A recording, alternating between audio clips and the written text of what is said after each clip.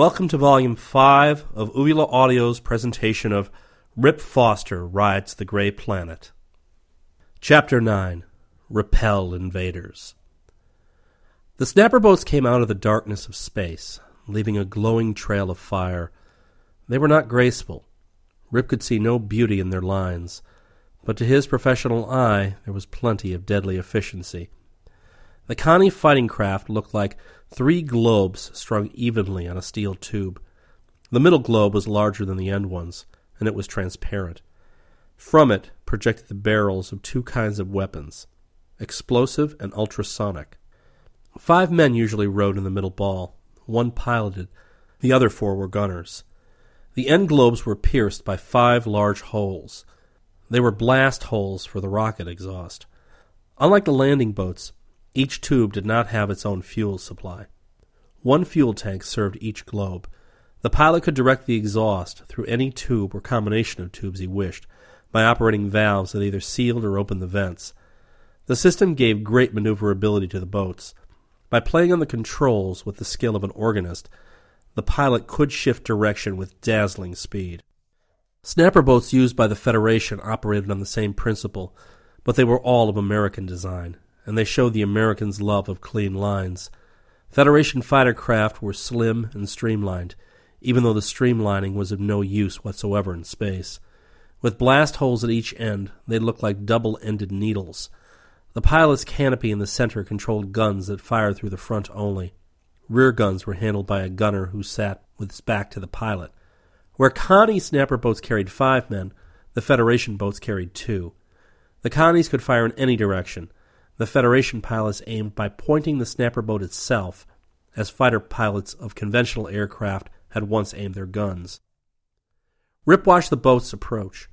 He was ready to duck inside if they decided to look the asteroid over before landing. He hoped they wouldn't catch sight of his 2 scouts. He also hoped his nervousness would vanish when the fight started. He knew what to do, at least in theory. He had gone through combat problems on the moon during training, but this was different. This was real. The lives of his men depended on his being right, and he was afraid of making a wrong decision. Sergeant Major Koa, an experienced planeteer with a lot of understanding, came and stood beside him. He said, "Guess I'll never get over being jittery while waiting for the fight to start. I'm sweating so hard my dehumidifier is humming like a Callistan honey lizard. But it doesn't last long once the shooting begins. I get so busy I forget to be jittery." Before Rip could reply, the snapper boats flashed over the cave, circled the asteroid once, and landed on the dark side close by the bomb craters. The first scout reported, "Santos, sir, I'm 50 yards beyond the stakes where we had the first base. The snapper boats landed between the first 2 craters. There are men coming out of 1 boat. I count 6. Now they're coming out of the other boat, but I can't see very well."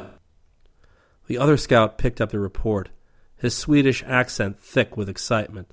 "I can see them, sir, by Cosmos. There be 7 in this boat on my side. I'm behind the rock 40 yards to sunward of the second crater."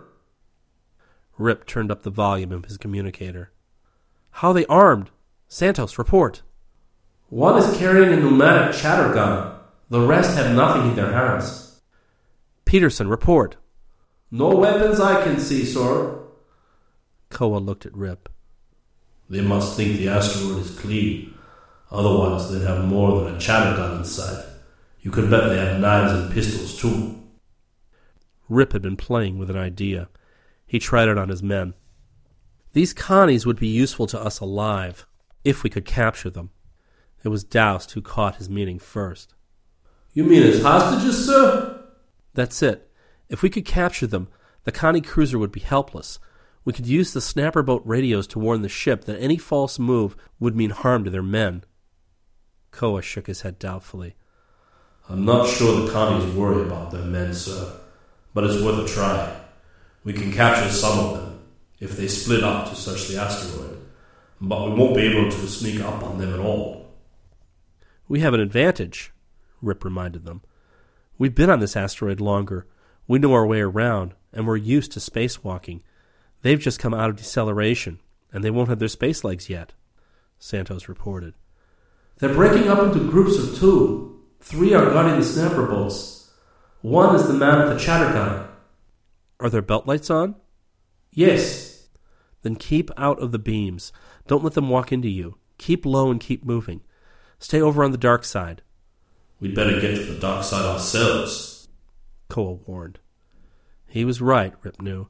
The Connies didn't have far to search before reaching the sun side. Koa, you take Trudeau and Kemp. I'll take Doust and Domenico.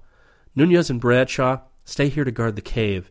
If they arrive in 2s, let them get into the cave before you jump them.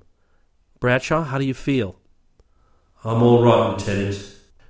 Rip admired the Planeteer's nerve. He knew Bradshaw was in pain, because bleeding into high vacuum was always painful. The crack in the Englishman's helmet had let most of the air out, and his own blood pressure had done the rest. He would carry the marks for days. A few more moments, and all the air and all the heat would have been gone, with fatal results. Fortunately, bubbles didn't shatter easily when cracked. To destroy them took a good blow that knocked out a piece. All right, let's travel. Koa, go right. I'll go the other way, and we'll work around the asteroid until we meet. Rip led the way, gliding as rapidly as he could toward the edge of darkness. He called, Santos, any coming in direction of the cave? 2 pair, about 50 yards apart. They will be out of my sight in a few seconds. Which meant they would be within sight of Rip and the others. He knew Koa had heard the message, too. Both groups put on more speed and reached the safety of darkness. Get down, Rip ordered. They could still be seen if silhouetted against the edges of sunlight. Starlight gave a little light, but was too faint to see much. Rip's plan was that the Connies would supply the light needed for an attack. In a few seconds, as Santos had predicted, belt light beams cut sharp paths through the darkness.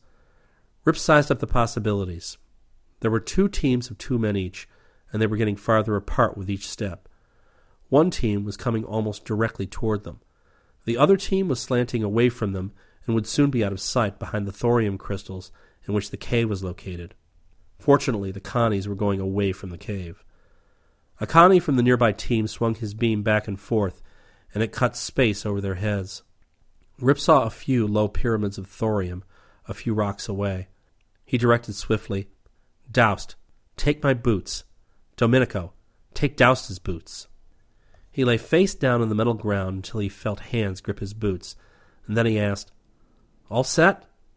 2 voices answered, Ready!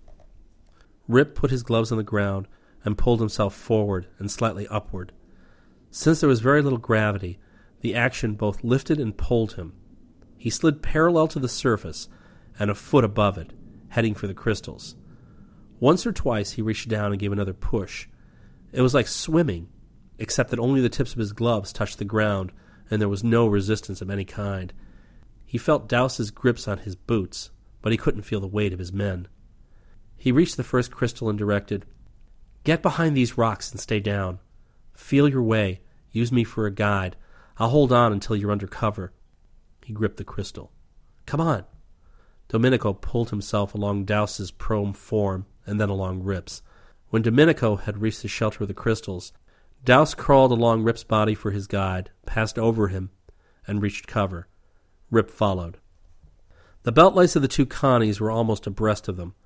Far to their left, Rip saw another pair of lights.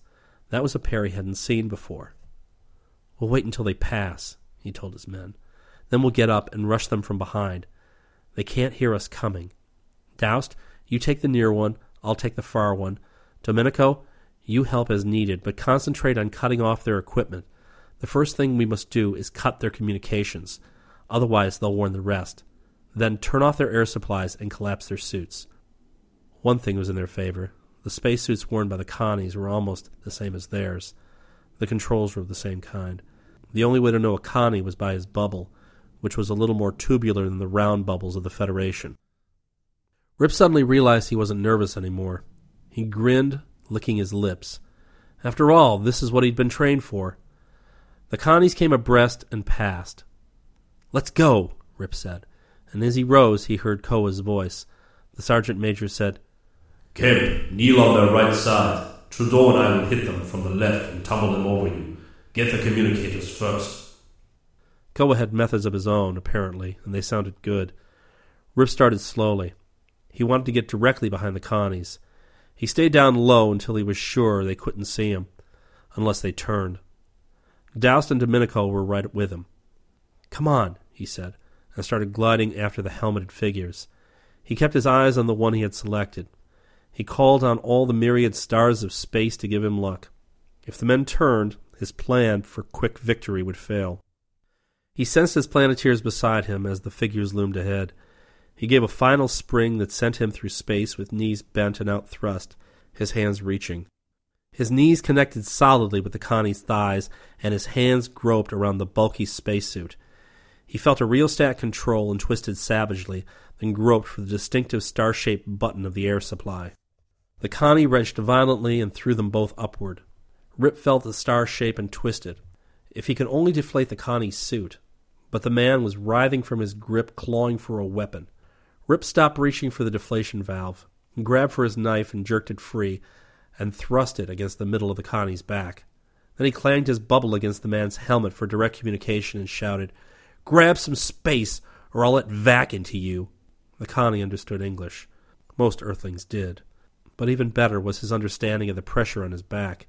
He stopped struggling and his arms shot starward. Rip breathed freely for the first time since he had leapt. An exultation grew in him. He had his first man.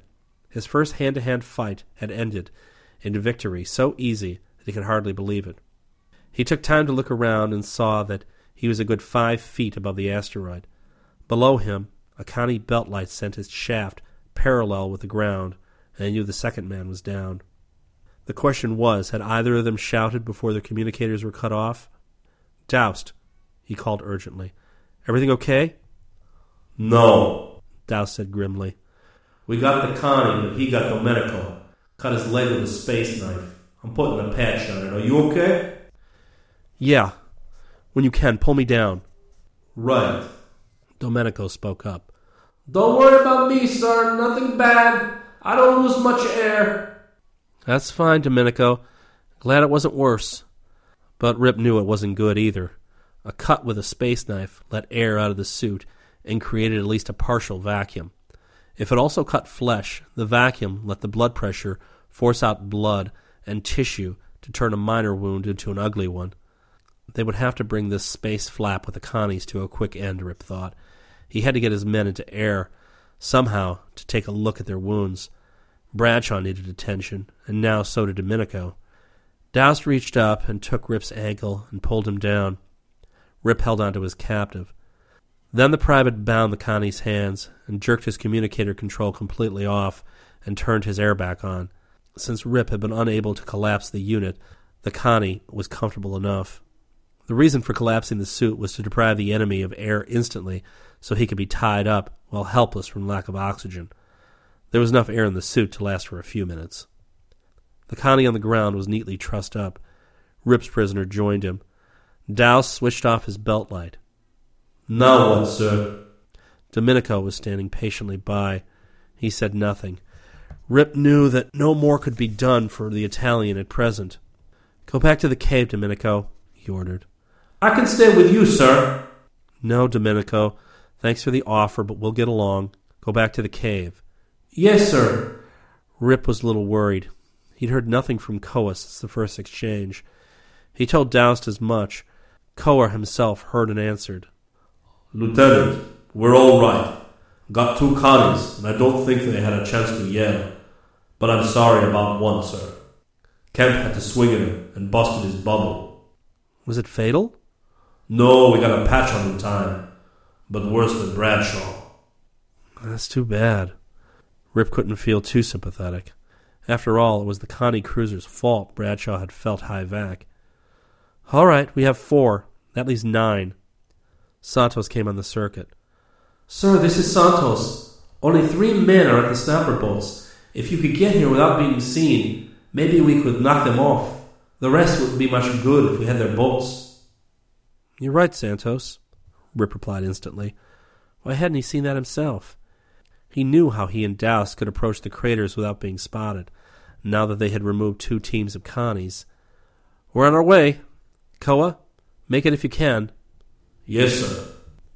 Domenico was already making his way back to the cave. Rip and Doust started for the horizon at a good walk, not afraid now to use their lights, at least for a few yards.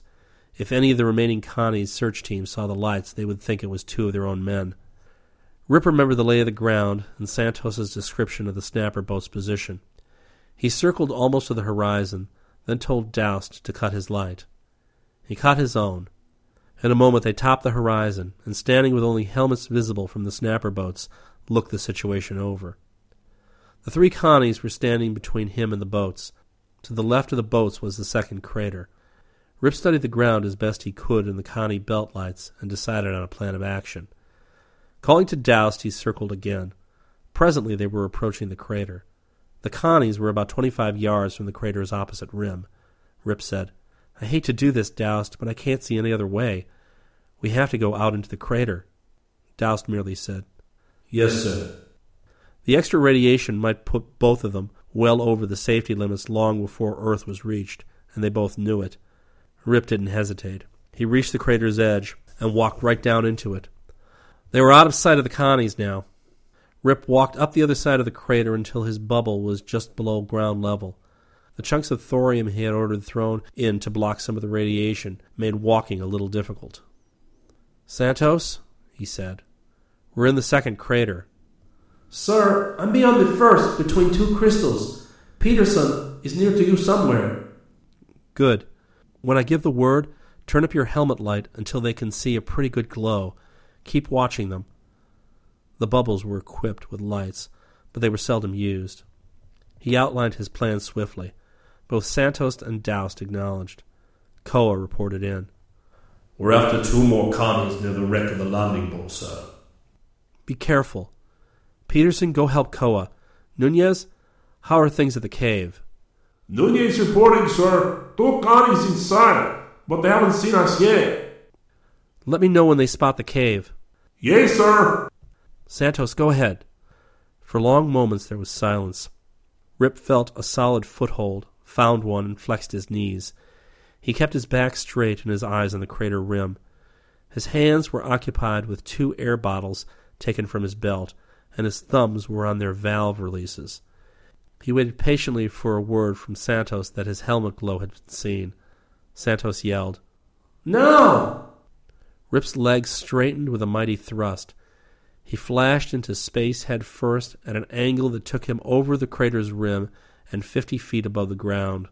He caught a glimpse of Santos's helmet glowing like a pink balloon and of the 3 Connies facing it, one with gun upraised. Rip's arms flashed above his head, his thumbs compressed.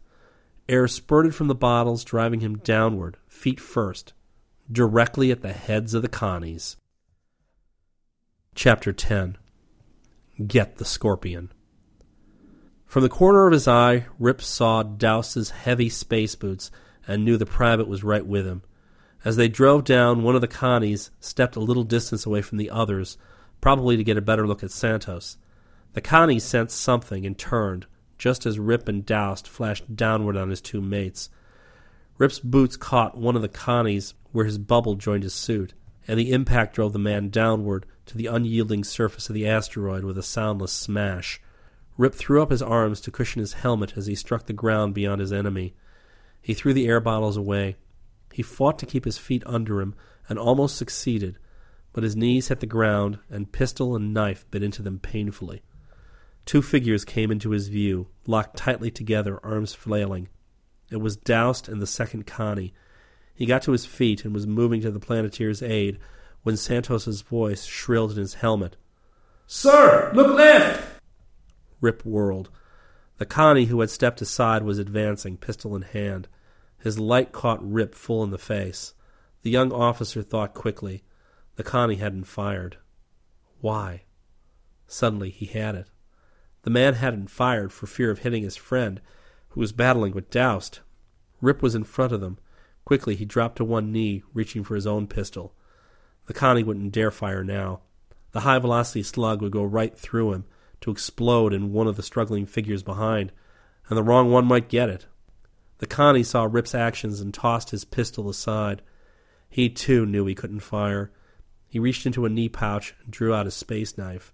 He leapt for the Planeteer. Rip pulled frantically at his pistol.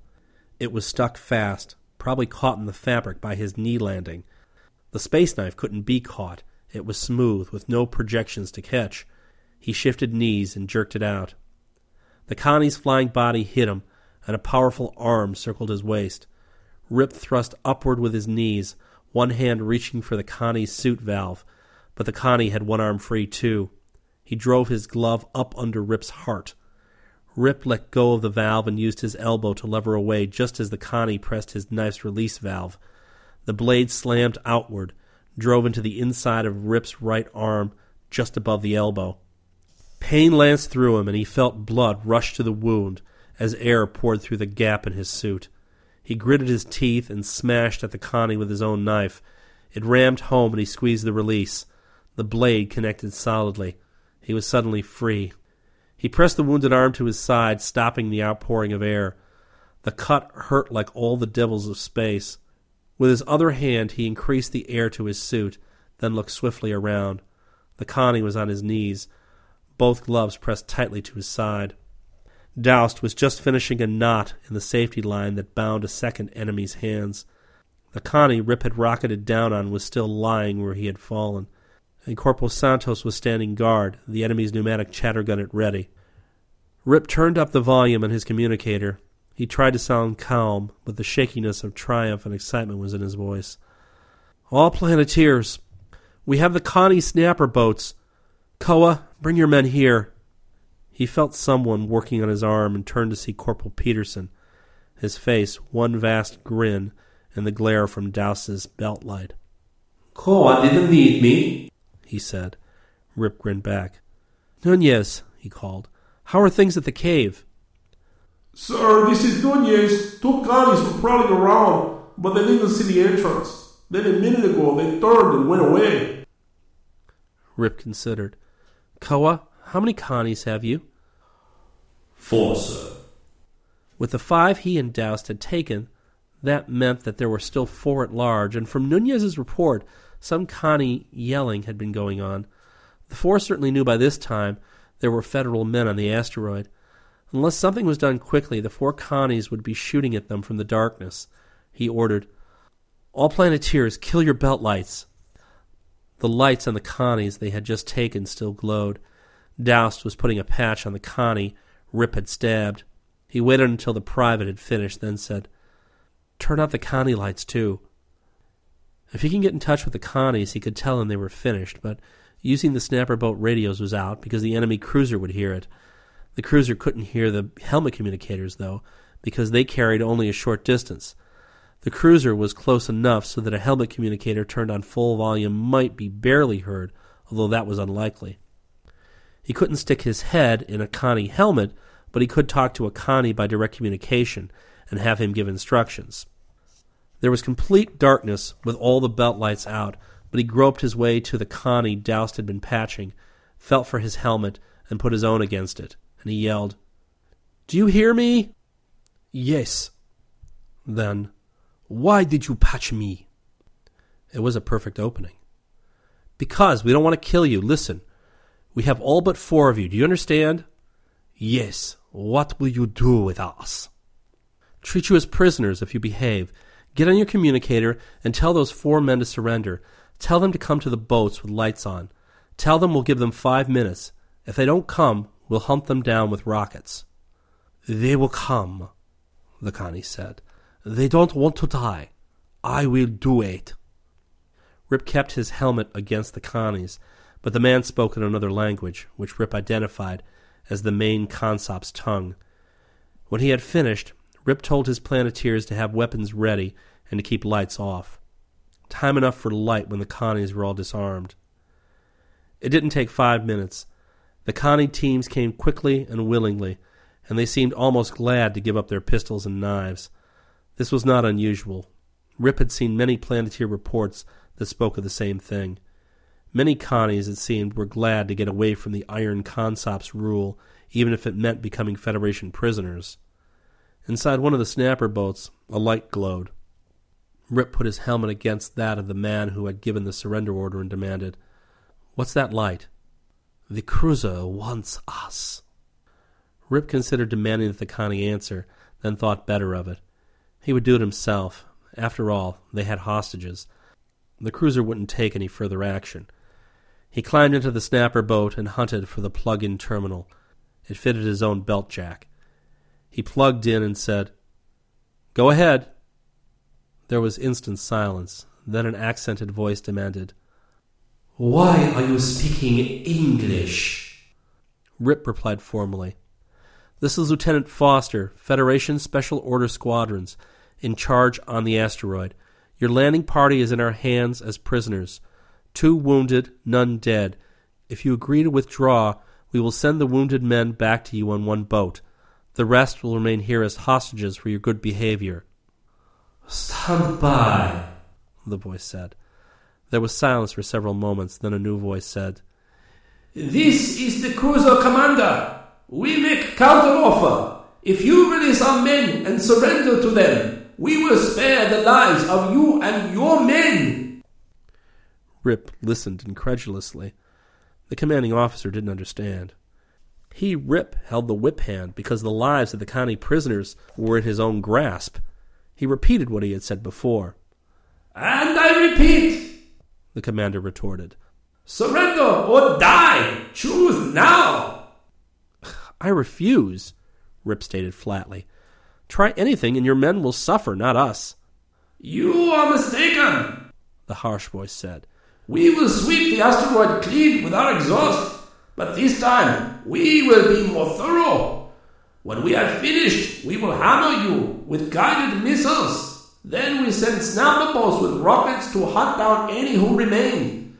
We intend to have this thorium. You had better surrender." Rip couldn't believe it. The cruiser commander had no hesitation in sacrificing his own men. But it wasn't a bluff.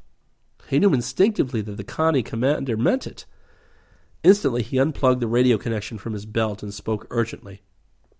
"Koa, get everyone under cover into the cave. Hurry up. Collect all the Connies and take them with you." Then he plugged in again. "Commander, I must have time to think this over." "You have 1 minute." He watched his chronometer, planning the next move. When the minute ended, he asked, "Commander, how do we know you will spare our lives if we surrender?" Through the transparent shell of the snapper boat, he saw lights moving toward the horizon, and he knew Koa was following orders. "You don't know. You must take our word for it.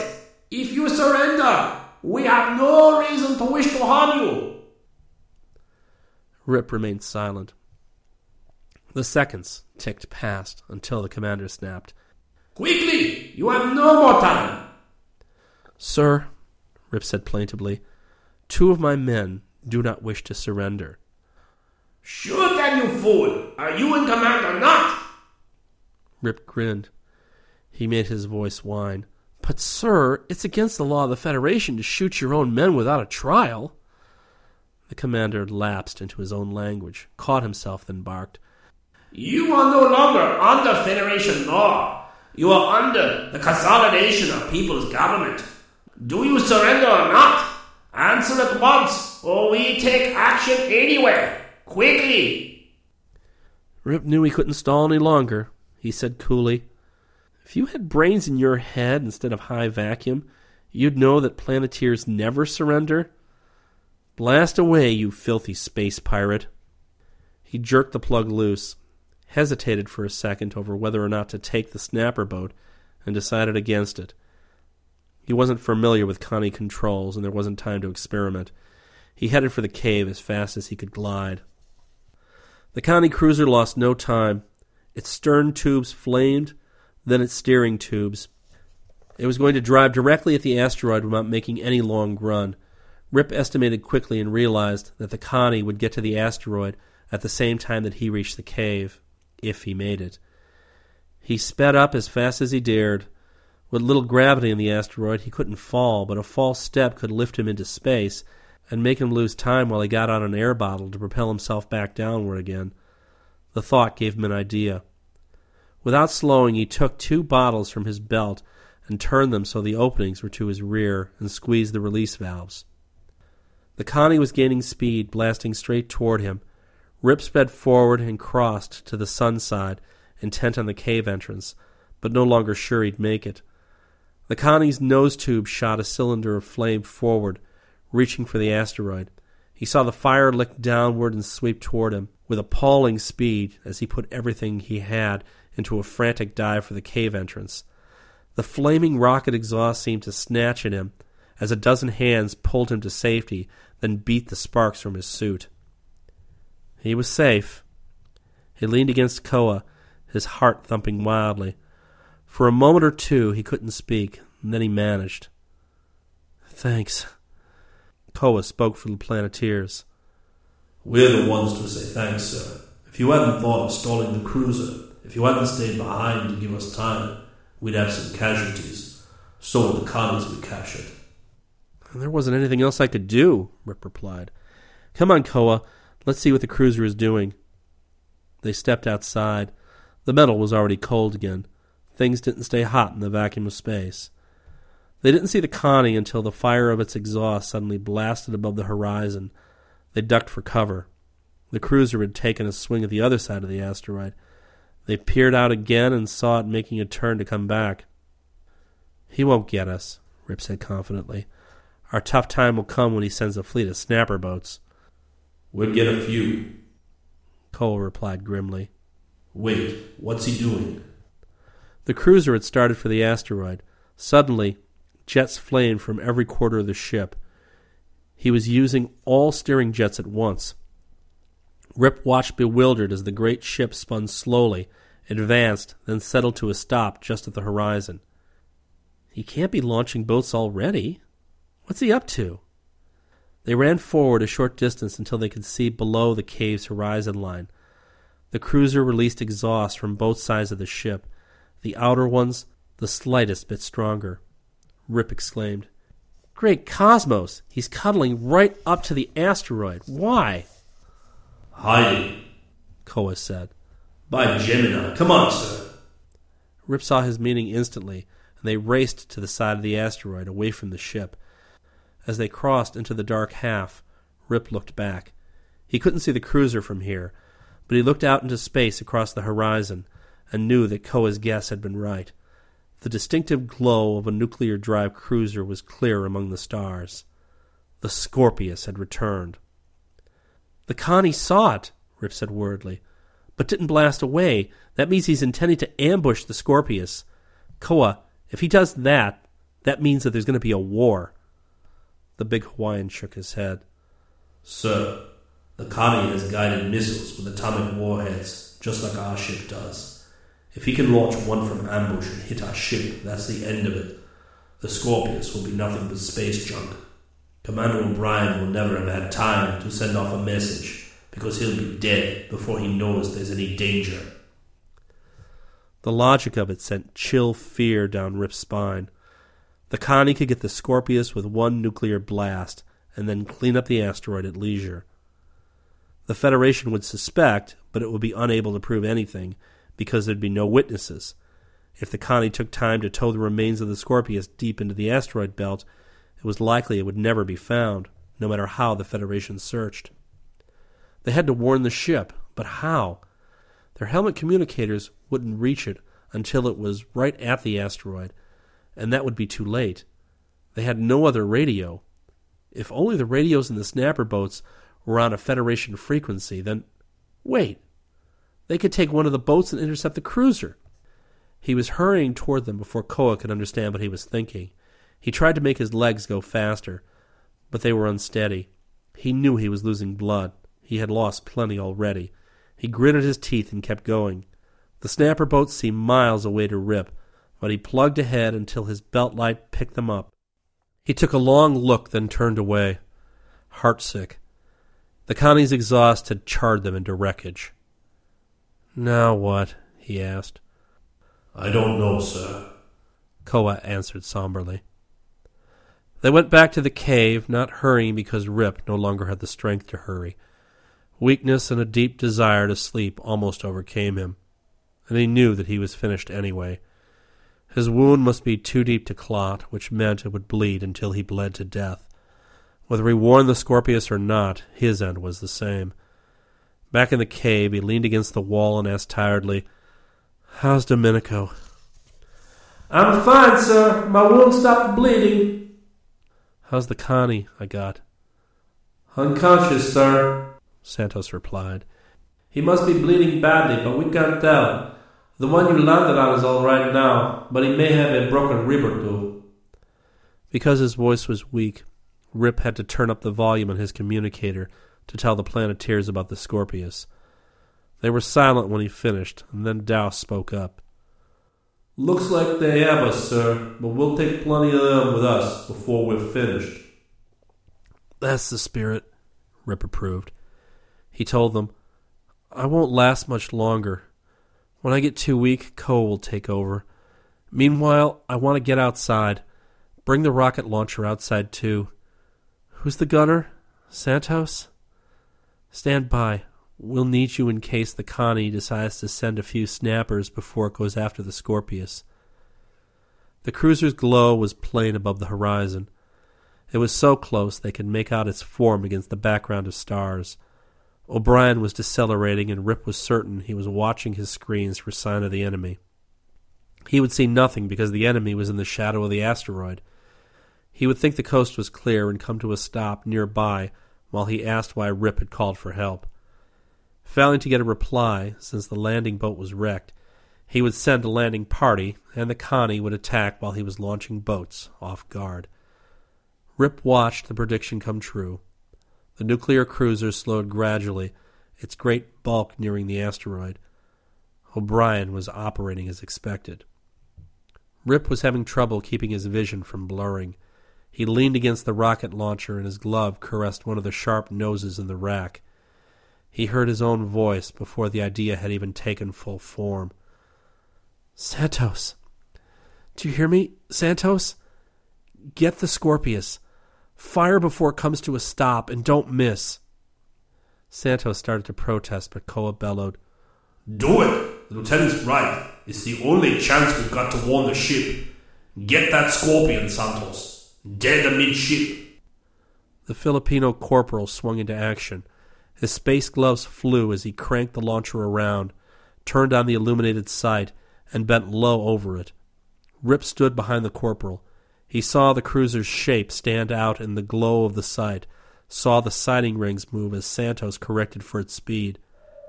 The corporal fired. Fire flared back past his shoulder. The rocket flashed away, its trail dwindling as it sped toward the great bulk above. It reached Brennschluss, and then there was darkness. Rip held his breath for long seconds. Then he gave a weak cry of victory. A blossom of orange fire marked a perfect hit.